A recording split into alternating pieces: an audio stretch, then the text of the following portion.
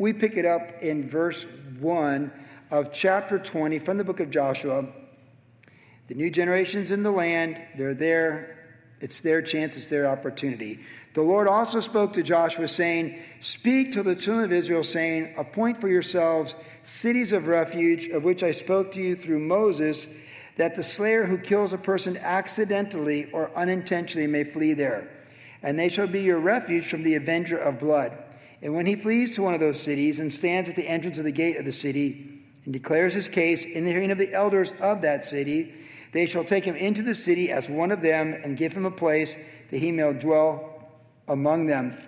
Then if the avenger of blood pursues him, they shall not deliver the slayer into his hand, because he struck his neighbor unintentionally, but did not hate him beforehand.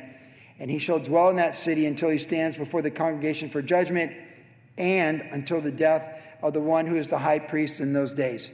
Then the slayer may return and come to his own city and his own house, to the city from which he fled."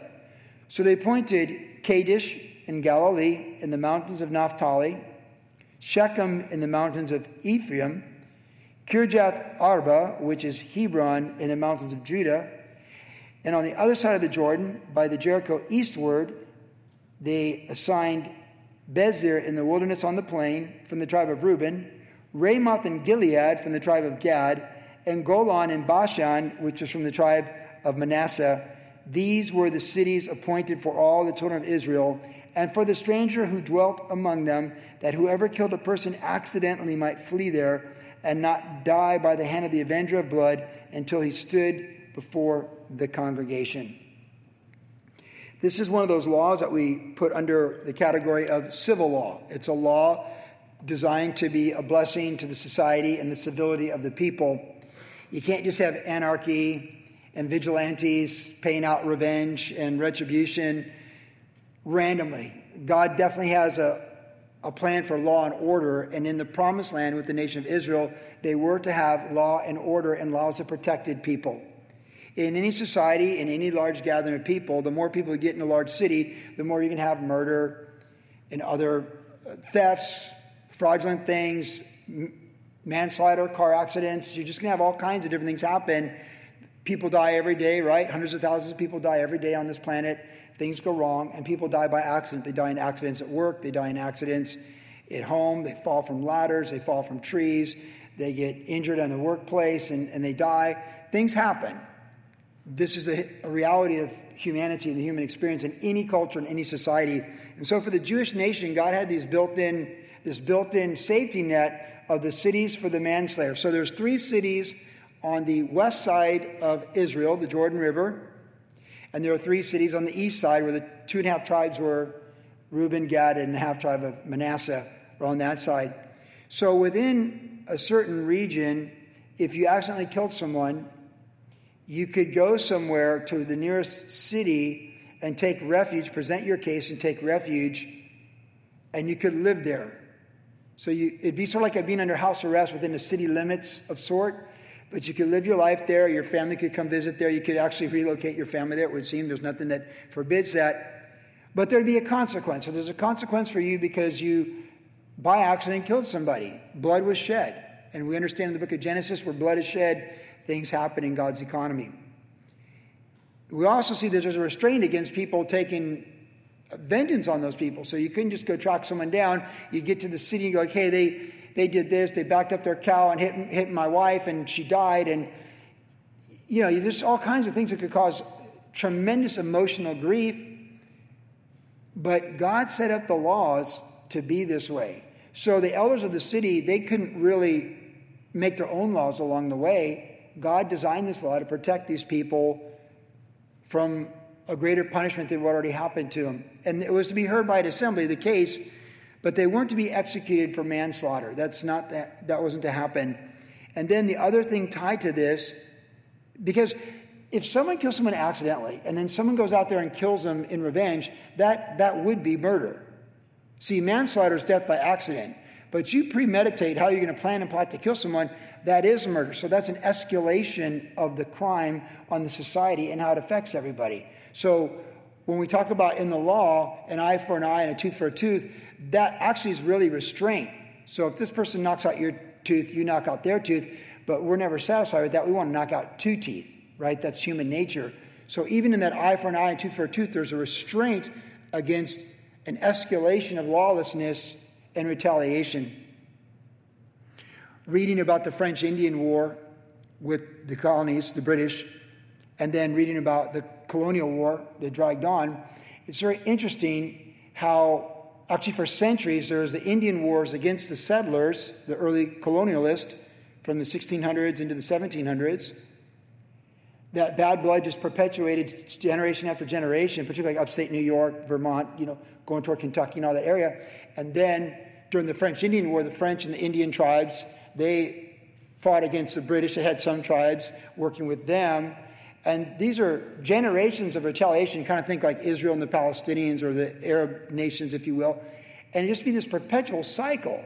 And even during the Revolutionary War, like in 1779, one of the main campaigns of that year of the war, where Washington just sent raiders out to go harass all the Indian tribes along the New York border, just to do something to cause disruptions for the British, the tribes aligned with them.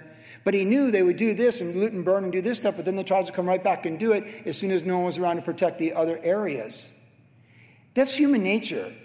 You just keep going at it and keep going at it until someone stops it. Someone has to let it go, or it just perpetuates and never stops.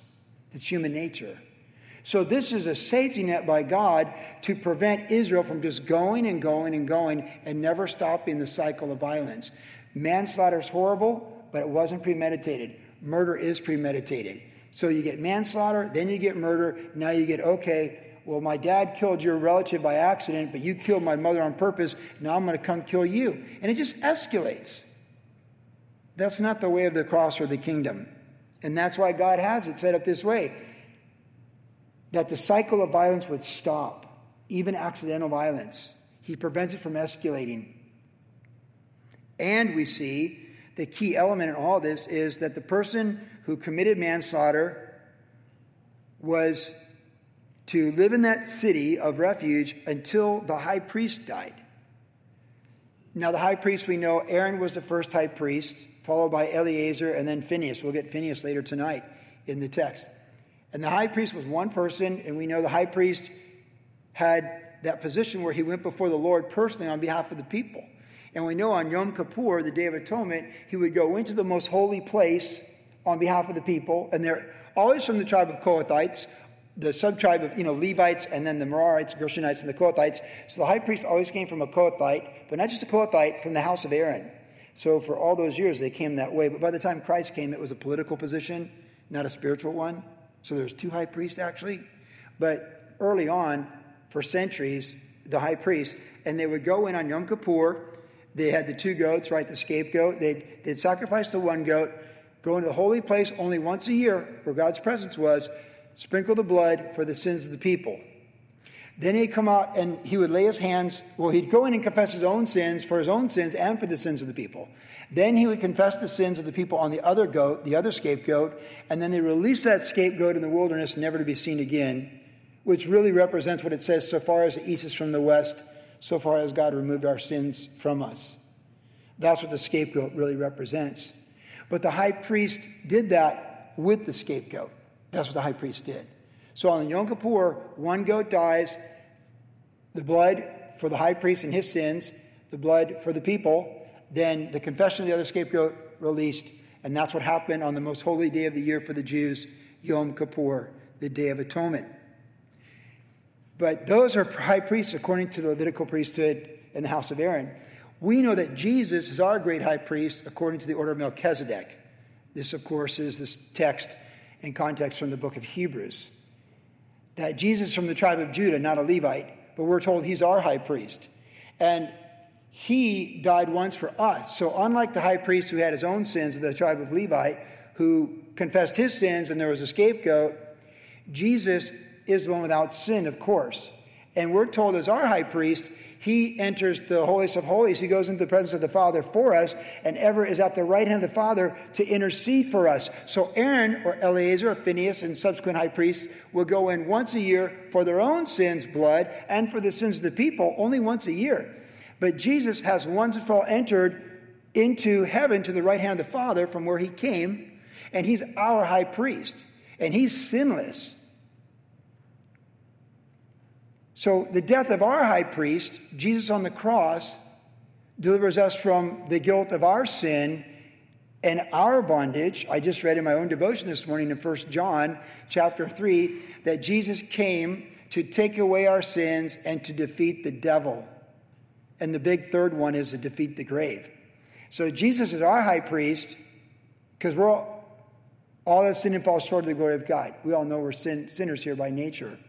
Christ died for our sins, and he rose from the grave for our justification, and he gives us eternal life through faith in him as a substitution in our place. So not just our Savior, but our high priest.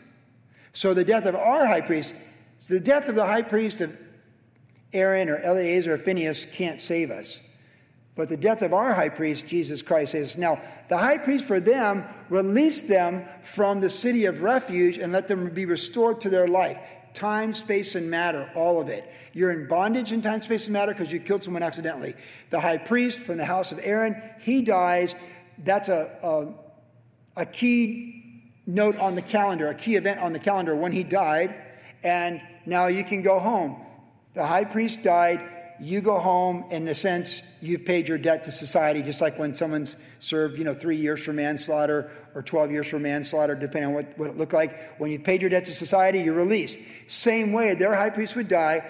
The guilty of manslaughter is released. They can go home and rebuild their life, coming back from a great tragedy. This all speaks to us what Christ does for us. Because Christ is our great high priest. We're in bondage, not to manslaughter, but to a capital punishment death sentence because we're sinners, and the wages of sin is death. That's why Christ had to die capital punishment for us on the cross, because that is the punishment for capital crime, the cross. He didn't do time 3 months in the Galilean jail for being a thief. He did the cross, which is capital punishment. That's what Barabbas would have had for being a murderer and an insurrectionist. Barabbas is released, much like symbolic of us, and Christ goes to the cross instead of Barabbas. Jesus is our great high priest, and his death is our freedom. So aren't you glad you don't have to live in a city of refuge? Aren't you glad? Aren't you kind of happy you got the freedom? Today we have the freedom. You can go here, there, or somewhere else. And aren't you glad you have that? You want to take a road trip to Arizona, you can go do it. Let's go to Utah, let's go to Zion for Timmy's wedding, right? Let's go do it. And you can do these things. But if you accidentally killed someone in this situation, you lost that freedom. There was a heavy consequence. And you'd have time to think about it in the city of the manslayer, but then you'd be released from the city of refuge for the manslayer. There would be something that spoke to you when the high priest died, that his death connected with your freedom, and that speaks to us of Christ. So praise the Lord. We can come boldly to the throne of grace. Our great high priest, Hebrews tells us, that we come boldly to the throne of grace in time of need, and he ever lives and intercedes for us, and he's always availed to us. And he doesn't die many times over and over for our sins of today, tomorrow, and yesterday. He died once for all. Isn't that the glorious gospel? Good news. Thank you, Jesus. Thank you, Jesus. We don't live in a city of refuge. For whom the Son sets free is free indeed. And we have freedom in Christ. So praise the Lord. He's our great high priest. Now we read on. There's the gospel. Chapter 20, the city of refuge, is the gospel. Chapter 21 now, we read about the Levites. Everyone else got their property. The Levites don't get a region. They get portions of each region. So let's read about this. Then the heads of the fathers' houses of the Levites came near to Eleazar the priest, to Joshua the son of Nun, and to the heads of the fathers' houses of the tribes of the children of Israel. And they spoke to them at Shiloh in the land of Canaan, saying, The Lord commanded through Moses to give us cities to dwell in with their common lands for our livestock. So the children of Israel gave the Levites from their inheritance at the command of the Lord these cities and their common lands. Now the lot came out for the families of the Kohathites, and the children of Aaron the priest, who were of the Levites, had 13 cities by lot from the tribe of Judah, and from the tribe of Simeon, and from the tribe of Benjamin. The rest of the children of Kohath had 10 cities by lot from the families of the tribe of Ephraim, the tribe of Dan, and the half-tribe of Manasseh. And the children of Gershon had 13 cities by lot from the families of the tribe of Issachar, from the tribe of Asher, from the tribe of Naphtali, from the half-tribe of Manasseh. And the children of Merari, according to their families, had 12 cities from the tribe of Reuben, Gad, and the tribe of Zebulun. And the children of Israel gave these cities with their common lands by lot to the Levites, as the Lord had commanded by the hand of Moses. So this is our introduction to the distribution of the lands for the families and their livestock for the Levites. So again, Israel, Jacob is the head of Abraham, Isaac, Jacob. God changes Jacob's name to Israel. Israel has 12 sons. And then Levites are set apart, so now that's 11. Then Joseph has subdivided Manasseh and Ephraim, that's now 12, through the grandchildren, 12, and even 12 and 1, the Levites.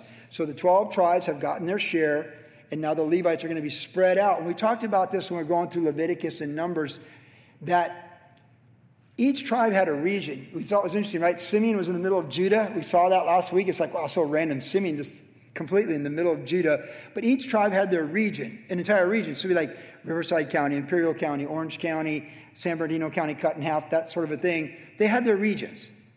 And so a group of people would be descendants of that tribe in that region. But the Levites weren't that way, and this was really important because, again, we're reminded the Levites were to be the teachers of the law and the keeper of the religious law, because the law was moral, the 10 Commandments, and your interactions with God toward your neighbor.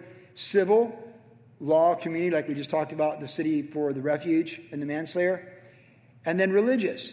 So the priests were to know the word of God. So the priests, the Levites, were like pastors.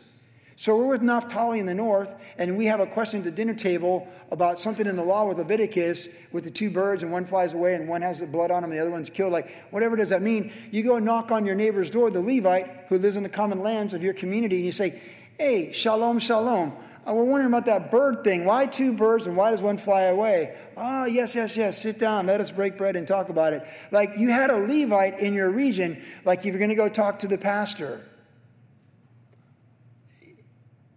Like when they planted the missions with Father Juniper Sierra, with the missions, that the idea was every 30 miles you had someone that could give you counsel concerning the things of God.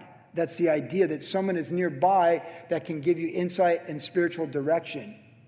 So God built in within the distribution of the land by the lot, they're all where they're supposed to be, no accidents. And then now he's dispersing these Levites in their 3 subdivisions, Kohathites, Merarites, and Gershonites. But remember, with the Kohathites, there's even another subdivision because it's the house of Aaron and the high priest. And we saw that even now in these first few verses. So the 12 tribes, we read all 12 tribes, are involved with giving some of their land to the Levites, because the Levites are like salt and light, like the church. They're spread out in every region to have an influence in their community and in their place. They're meant to be a spiritual influence and spiritual leaders in their community, much like a local church. And that's the way God designed it. And it's beautiful and it's awesome. But each of these tribes in their regions had to give up some of their land to the Levites to provide for them. Now we read on how this division takes place in a greater detail. Verse 9, so they gave from the tribe of the children of Judah and from the tribe of the children of Simeon these cities which are designated by name, which were for the children of Aaron, one of the families of the Kohathites, who were of the children of Levi. For the lot was theirs first. And they gave them Kirjath Arba.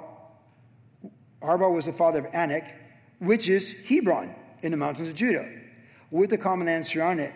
But the fields of the city and its village they gave to Caleb, the son of Jephunneh, as his possession. Because, of course, we know Caleb fought the battle to earn it. God gave it to him. He's an exception. It's like he's Caleb's grandfather clause. No one messes with Caleb's inheritance. He waited 45 years to get that. He won that. He earned that. No, that's, even the Levites don't get, one Levite to another Levite. Hey, how come we don't get Caleb's land? Are you even asking me that question? You don't mess with Caleb. See that guy at 86? Man, he's a bad dude. God gave it to him. He earned it. That's his land. No one touches Caleb's land. Verse 13. Thus the children of Aaron the high priest, they gave Hebron, which is the common land, a city of refuge for the slayer, Libnah with its common land, Jatir with its common land, Eshtemoa with its common land, Holon with its common land, Debir with its common land, Ain with its common land, Juttah with its common land, Beth-Shemesh with its common land, 9 cities from those 2 tribes. So we see here now, again, what we're seeing here is that the Kohathites, or the house of Aaron, that part of the Kohathites, they're getting land from Judah and Simeon, from that portion of the 12 tribes in Israel. Verse 17. And from the tribe of Benjamin, Gibeon with its common land, Geba with its common land, Anathoth with its common land, Almon with its common land, 4 cities. All the cities of the children of Aaron the priest were 13 cities with their common lands. So that last portion coming from Benjamin. They're pulling from Benjamin, Judah, and Simeon for their part of the inheritance. Verse 20. And the families of the children of Kohath, the Levites, so that's the rest of the Kohathites that aren't of the high priest family of Aaron. These Levites, the rest of the children of Kohath, even they had the cities of their lot from the tribe of Ephraim, for they gave them Shechem with its common land, the mountains of Ephraim, a city of refuge for the slayer, Gezer with its common land, Kibzion with its common land, Beth-horon with its common land, 4 cities, and from the tribe of Dan, El-Ikeh with its common land, Gibbethon with its common land, Ajalon with its common land, Gath-Rimnon with its common land, 4 cities, and from the half-tribe of Manasseh, Tanakh with its common land, Gath-Rimnon with its common land, 2 cities. All the 10 cities with their common lands were for the rest of the families of the children of the Kohathites. So now the rest of these Kohathites, they're pulling their properties from Ephraim, Dan, and the half-tribe of Manasseh. They're all pitching in. Verse 27. So now we're on another segment of the Levites, the house of Gershon.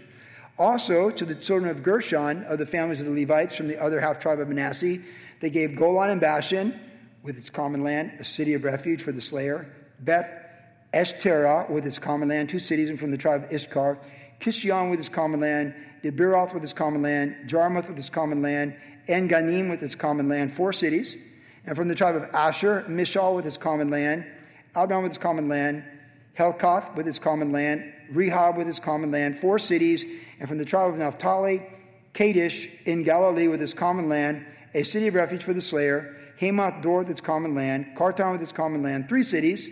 All the cities of the Gershonites, according to their families, were 13 cities with their common lands. So now this other portion of the Levites, so the Kohathites got theirs, Aaron, a subdivision of the Kohathites in his household, got theirs. Now the Gershonites get theirs, and they're pulling from the tribe, the other half-tribe of Manasseh, Issachar, Asher, and Naphtali for their properties. Which leaves us finally the Merarites in verse 34. And to the families of the children of Merari, the rest of the Levites from the tribe of Zebulun, Jokneam with its common land, Kartar with its common land, Dimnah with its common land, Nahala with its common land, 4 cities. From the tribe of Reuben, Bezer with its common land, Jahaz with its common land, Kedemoth with its common land, Mephath with its common land, 4 cities. And from the tribe of Gad, Ramoth and Gilead, which with its common land, a city of refuge for the slayer, Mahanaim with its common land, Heshbon with its common land, and Jazer with its common land, 4 cities in all. So all the cities from the children of Merari, according to their families, the rest of the families of the Levites, were by their lot 12 cities. All the cities of the Levites within the possession of the children of Israel were 48 cities with their common lands. Every one of these cities had its common land surrounding, thus were all these cities. So these subdivisions, technically 4 if you consider that Aaron and his house are separated from the rest of the Kohathites, 48 cities. I talked about this at the very end of last week's study where Joshua went last. That's what a leader does, goes last. We talked about being the captain on the ship. If you're the captain on the ship, anyone's going down that ship, you're going down that ship with them. The captain only leaves the ship when everyone else gets off the ship. That's just a rule of maritime that pretty much is in play to this day. It's dishonorable to abandon your ship. Remember that guy ran that cruise ship up on the rocks in Greece and he got off the ship? Dishonor for the rest of his life. It's just one of those things. You take the ownership of a ship in World War II or any other war in times past, that ship's going down. You're the last one. That dreadnought, you're the last one getting off that battleship, or you go down with the ship. And Joshua went last. The one who could have claimed to go first went last. And great leadership thinks of others and puts them first. And here too, we see the Levites, they're actually really last behind Joshua. So often when you serve the Lord, you're last. Because the greatest in the kingdom is last. The first shall be last, and the last shall be first. The greatest in the kingdom of God is to be the servant of all.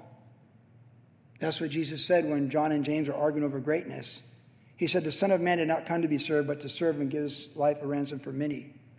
The kings of the world, they lord it over one another. That's what they do, but not so with you in the kingdom. And really, when you step up and step forward in ministry, you're under a death sentence. A spiritual death sentence of your pride And your self-will and all your little opinions are going to be crucified by the Holy Spirit as you serve the Lord and serve his people. You can always be the last one. Everyone else comes before you. The hireling flees, but the shepherd lays down his life for the sheep. That's the way it works in the kingdom. The Lord is our inheritance, is what God said to the Levites, that the Lord was their inheritance. They didn't get large territories. They got certain areas, 48 cities, and some common land. They were never going to be land barons. They're going to have just enough land for a few cattle or sheep and goats, whatever, to be provided for. But theirs really was about the eternal kingdom and spiritual things to lead the people. And they went last, and they had to trust in the Lord. They had to trust in the Lord as they watched all these other people who were ambitious or prideful or arrogant and all these things. They had to trust in the Lord as they watched all that land be distributed. And there they are last. Joshua gets his dream retirement territory. And then they have to go last and trust that these 12 tribes are going to do what they're supposed to do, that Joshua will close the deal now that he's retired, and that it'll all work out the way it's supposed to. That would have been hard to be a Levite man with your Levite wife and your Levite children. It would have been hard to be the children of the Levites to see everyone else, Benny's family getting property over here with the vineyards, and you're not guaranteed anything, and everyone got everything before you went. But just remember, we're a priesthood to the Lord, that we're a holy priesthood, and we're the kingdom. And so often for us as believers in Christ, we go last. And we have to esteem others more important than ourselves. Let this mind be in you that was in Christ Jesus, who humbled himself even to the point of death, yet being equal to God. And that's hard. When I first went into ministry, I thought, we're going to lead people, we're going to inspire people. No, you're going to die, and they're going to be inspired when they watch you get pummeled. That's going to be their inspiration. You getting beat down and coming back for more with the Holy Spirit. That's how that's going to work. That's just the way it is. But it's a narrow gate. We're going to see that on Saturday. Wide and broad is the path that leads to destruction. Anyone can inherit all of Judah. It's just too much anyways, right?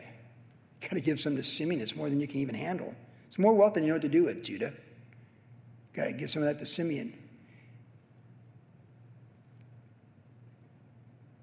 To whom much is given, much is entrusted. And for the body of Christ in our journey, it's not so much about what we can attain, but what we can release. That's really the key. For he who loves his life will lose it, but he who loses his life for my sake shall find it. So the Levites here going last, I know what this is like, because so often in ministry, well, for example, we're in Virginia in the early 90s, we had the box on the back for offerings, and we'd have to pay everything till we paid us. And if there was nothing left, and you go give plasma twice a week. Like, if there's something, then you got something. If there's nothing, you got nothing. When we get to Vermont, there's nothing. So go pick up dirty dishes and pray for money in the mail, because that's your best shot right now. That's just the way it worked. You got to cover this, you got to cover that, you got to cover this, you got to cover that. I think of Hector planning the church in Long Beach those years ago. It's like, you got to pay the school rent, you got to pay for this, you got to pay for that, you got to pay for this. And if there's anything left, then that's what you can pull from. That's what church planning is. That's what ministry is. Trusting in God and others go first.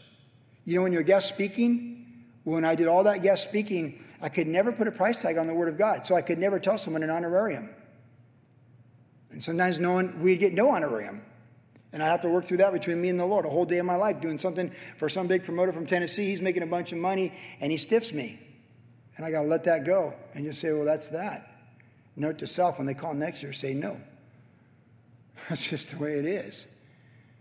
But it's hard. When we did all the worship generation events, 400 churches in 4.5 years, we never had a set honorarium. And I was talking with someone a week ago about this. More often than not, the smallest churches are the most generous churches. And the biggest churches would be the least appreciative and the least generous. It's almost science. I say almost science because there's some big churches that are generous. But you could almost go 9 out of 10 that way. The Levites went absolutely dead last. And what was their role in society? The Lord was their inheritance. And because the Lord was their inheritance, they went last. Everyone, even Joshua, went before them. And if you're a child of a Levite and you're like the Levite, you're like, oh man, you're 12 years old going like, why are you born in this Levite family?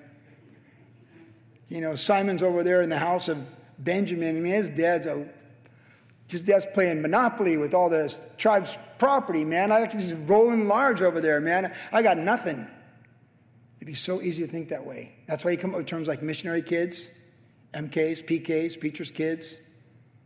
Because it's so often there's so much sacrifice you make to serve the body of Christ. You should never sacrifice your children on the altar. That's a big mistake that God never called us to do. But still, there's just things that you do. So I bring all this up just to say, you know what? Sometimes you gotta let everyone else go first. Obviously, God gives us wisdom, you know, what battles to fight, what things to hold your ground on. But the Levites went last. And they had the least. But really, because the Lord is an inheritance, what did they have? They had the most. Their job was to wake up and study the scriptures. Their job was to wake up and pray for their neighbors and pray for the nation. What a privilege.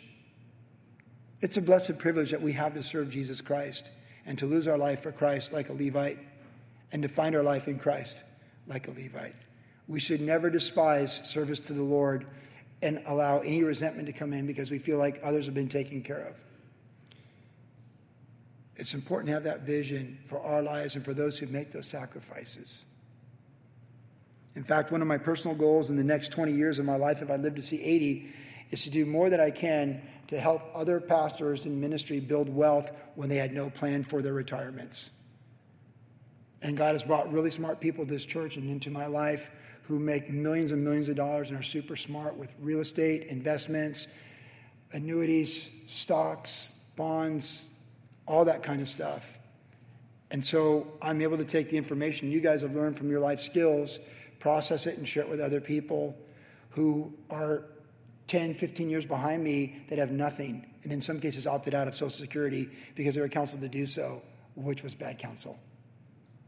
So I look at people like that and say, well, God's going to take care of them, and I know God's going to take care of them because the greatest legacy is passing on faith to your children. But I definitely personally, and with our ministry here, we want to continue to help people who've given everything in the prime of their life, like the priesthood, age 30 to 50, and now they're past 50 or knocking on 50, and they've got nothing to show for it. The hardest landing for many people is coming back from the mission field with no retirement benefit, no medical benefits, and no plan in place at all for your children. It's not easy being a Levite, but it's worth it being a Levite. So whatever God calls you to let go as a Levite, you let it go, and you let others go first, and you trust God to take care of you. Because we picked up in verse 43, and look what we see here, and this is for the Levites, and this is for all of us. So the Lord gave Israel all the land which he had sworn to give to their fathers, and they took possession of it and dwelt in it.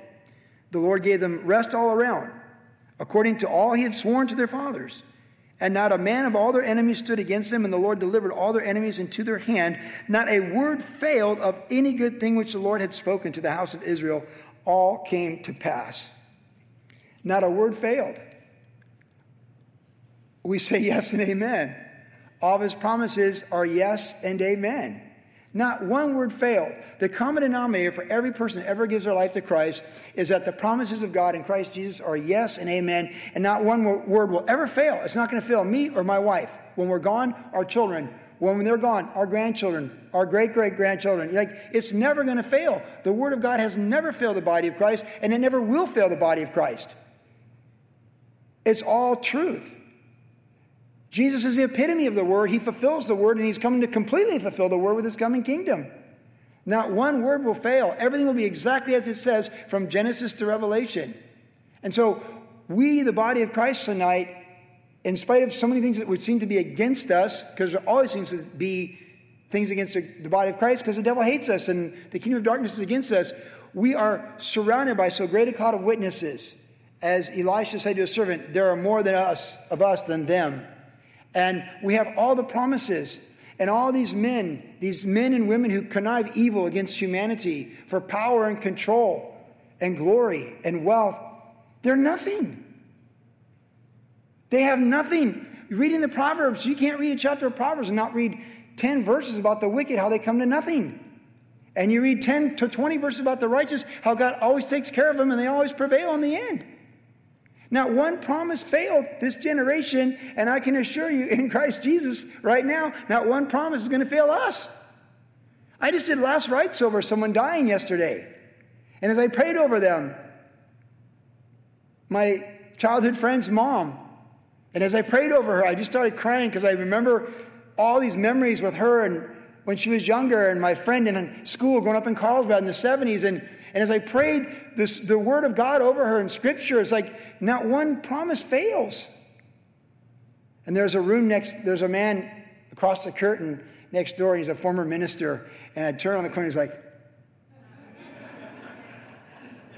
because he knows not one word failed. God's got our back. Chapter 22, verse 1. Then Joshua called the Reubenites, the Gadites, and half-tribe of Manasseh. Those are the ones on the east side. And he said to them, you have kept all that Moses, the servant of the Lord, commanded you, and have obeyed my voice and all that I commanded you.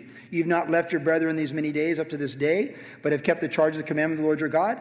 And now the Lord your God has given rest to your brethren as he promised them. Now therefore return and go to your tents into the land of your possession, which Moses, the servant of the Lord, gave you on the other side of the Jordan.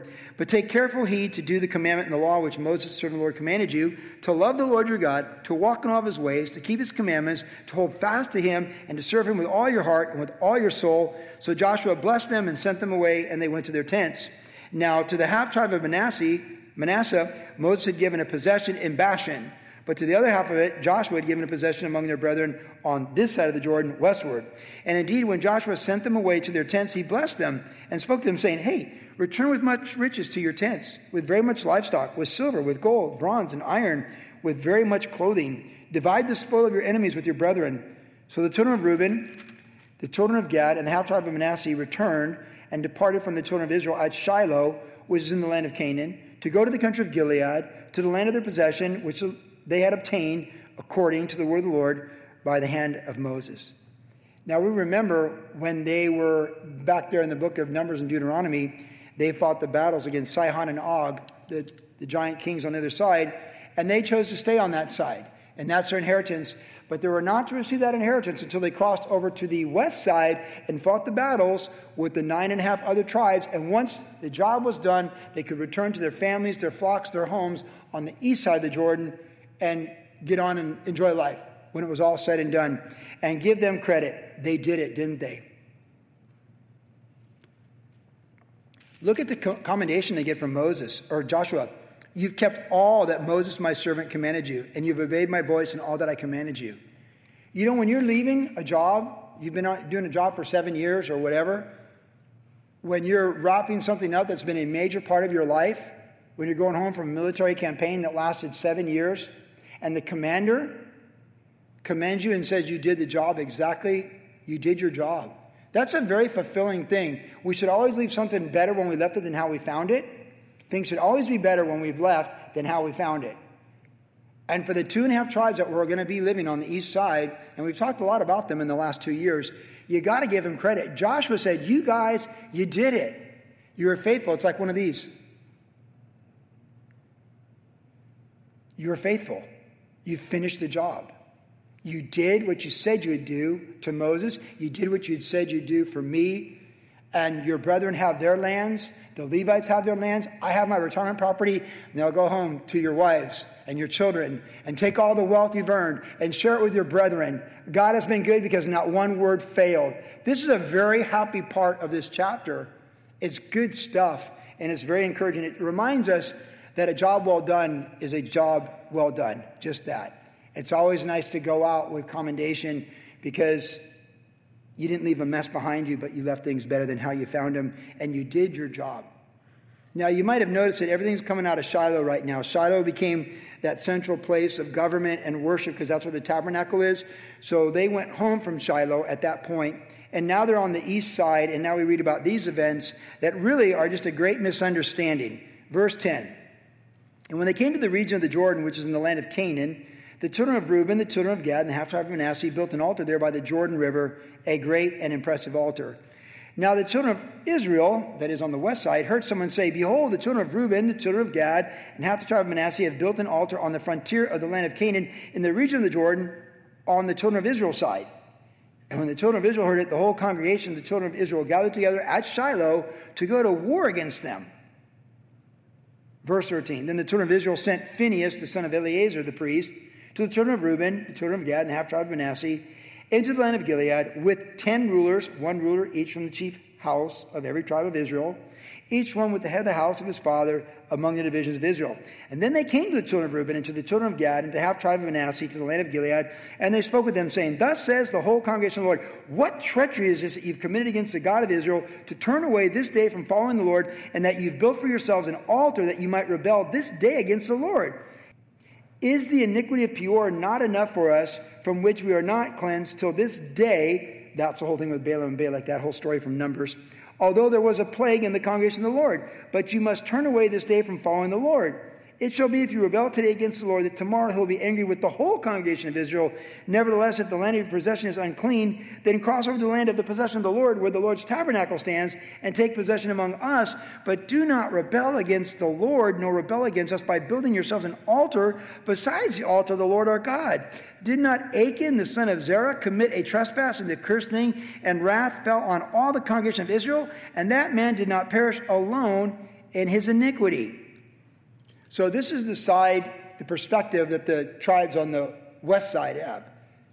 In their mind, they're thinking, this is like Balaam and Balak. This is like really bad with the Midianites, the plague with the little idols and the sexual morality. Or in fact, just like Achan, where he took the hidden thing, and then we went to war, 36 men died, then he and his family all died. This is a bad thing. What they're saying is, we've learned that a bad decision by one person affects more people. So your sin's going to affect us, and we don't want to be under God's wrath or curse or chastening, because we want the blessings. So what are you doing? In fact, the accusation was, what treachery is this? That's a pretty strong terminology there in verse 16. What treachery you've committed against God. For the record, we know they did not commit treachery. So this is actually a false assumption and a false accusation, which just reminds us it's really important we get the information, as much information as we need to make sure that we're seeing things right and not jumping to conclusions. We should presume the best in situations, and if we're not sure, ask questions and find out more. To come this strong in someone's face, your treachery and all this stuff, it's not appropriate. It's a misunderstanding. Verse 21, then the children of Reuben, the children of Gad, the half-tribe of Manasseh answered and said to the heads of the divisions of Israel, the Lord God of gods, the Lord God of gods, he knows, and let Israel itself know if it is rebellion or if it is indeed treachery against the Lord. Do not save us this day. If we built ourselves an altar to turn from following the Lord, or if to offer on it burnt offerings or grain offerings, or if to offer peace offerings on it, let the Lord himself require an account. But in fact, we've done none of it. But in fact, we have done it in fear, for a reason, saying to our descendants, saying, what have you to do with the Lord God of Israel? For the Lord has made the Jordan a border between you and us. You, the children of Reuben, and the children of Gad, you have no part in the Lord. So your descendants would make our descendants cease fearing the Lord. Therefore we said, let us now prepare to build ourselves an altar, not for burnt offering, nor for sacrifice, but that it may be a witness between you and us in our generations after us, that we may perform the service of the Lord before him with our burnt offerings, with our sacrifice, with our peace offerings, that your descendants may not say to our descendants in time to come, you have no part in the Lord. Therefore we said that it will be, when they say, this is to our generations in time to come, that we may say, here is a replica of the altar of the Lord, which our fathers made, though not for burnt offerings or for sacrifices, but as a witness between you and us. Far be it from us that we should rebel against the Lord and turn from following the Lord this day, to build an altar for burnt offerings, for grain offerings or sacrifices, besides the altar of the Lord our God, which is before his tabernacle. Now when Phinehas the priest and the rulers of the congregation, the heads of the divisions of Israel, who were with him, heard the words of the children of Reuben and the children of Gad and the children of Manasseh spoke, it pleased them. Then Phinehas, the son of Eleazar, the priest, said to the children of Reuben, the children of Gad, and the children of Manasseh, this day we perceive that the Lord is among us, because you've not committed this treachery against the Lord. Now you have delivered the children of Israel out of the hand of the Lord. And Phinehas, the son of Eleazar, the priest, and the rulers returned from the children of Reuben and the children of Gad, from the land of Gilead to the land of Canaan, to the children of Israel, and brought back word to them.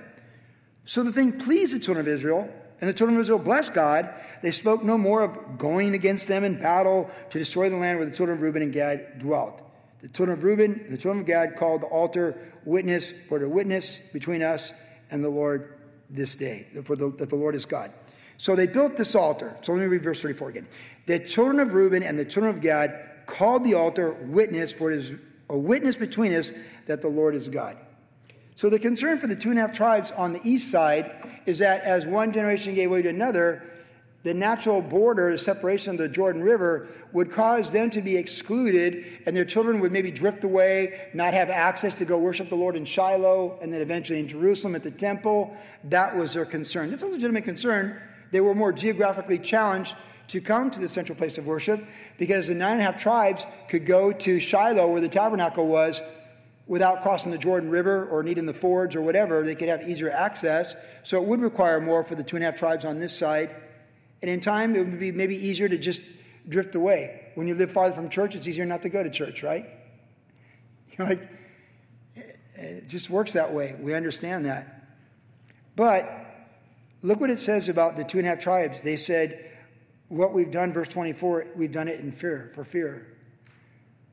So it's a total misunderstanding. These tribes on this side think there's treachery, and they're building another altar to do sacrifices, which is forbidden by the Lord to have any other altar than the one that would be at Shiloh, the tabernacle. So they presume the worst. But then really, these 2.5 tribes presume the worst. And what are they motivated? By fear. They're afraid. They're afraid of the future and what it holds and not knowing much about it.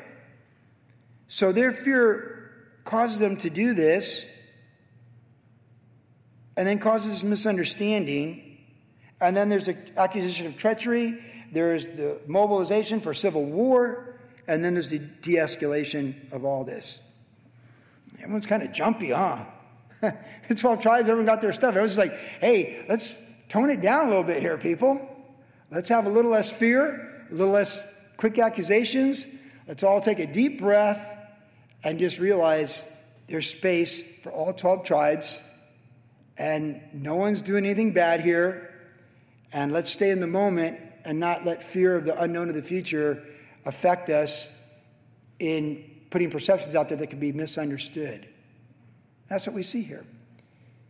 It's life, isn't it? It's life. The 12 tribes are going to always be a shaky coalition. They're always going to be a shaky coalition. Geographically, the distinction of the tribes, our country's a shaky coalition, geographically, ethnically. The colonies have always been a shaky coalition.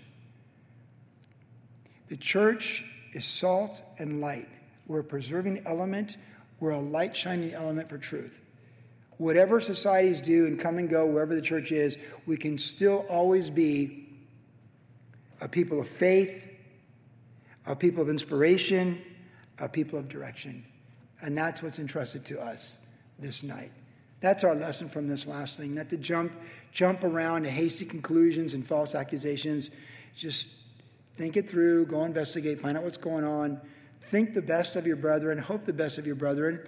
Talk it out, work it out, walk it out, and figure it out. And that's what we learned from this last chapter.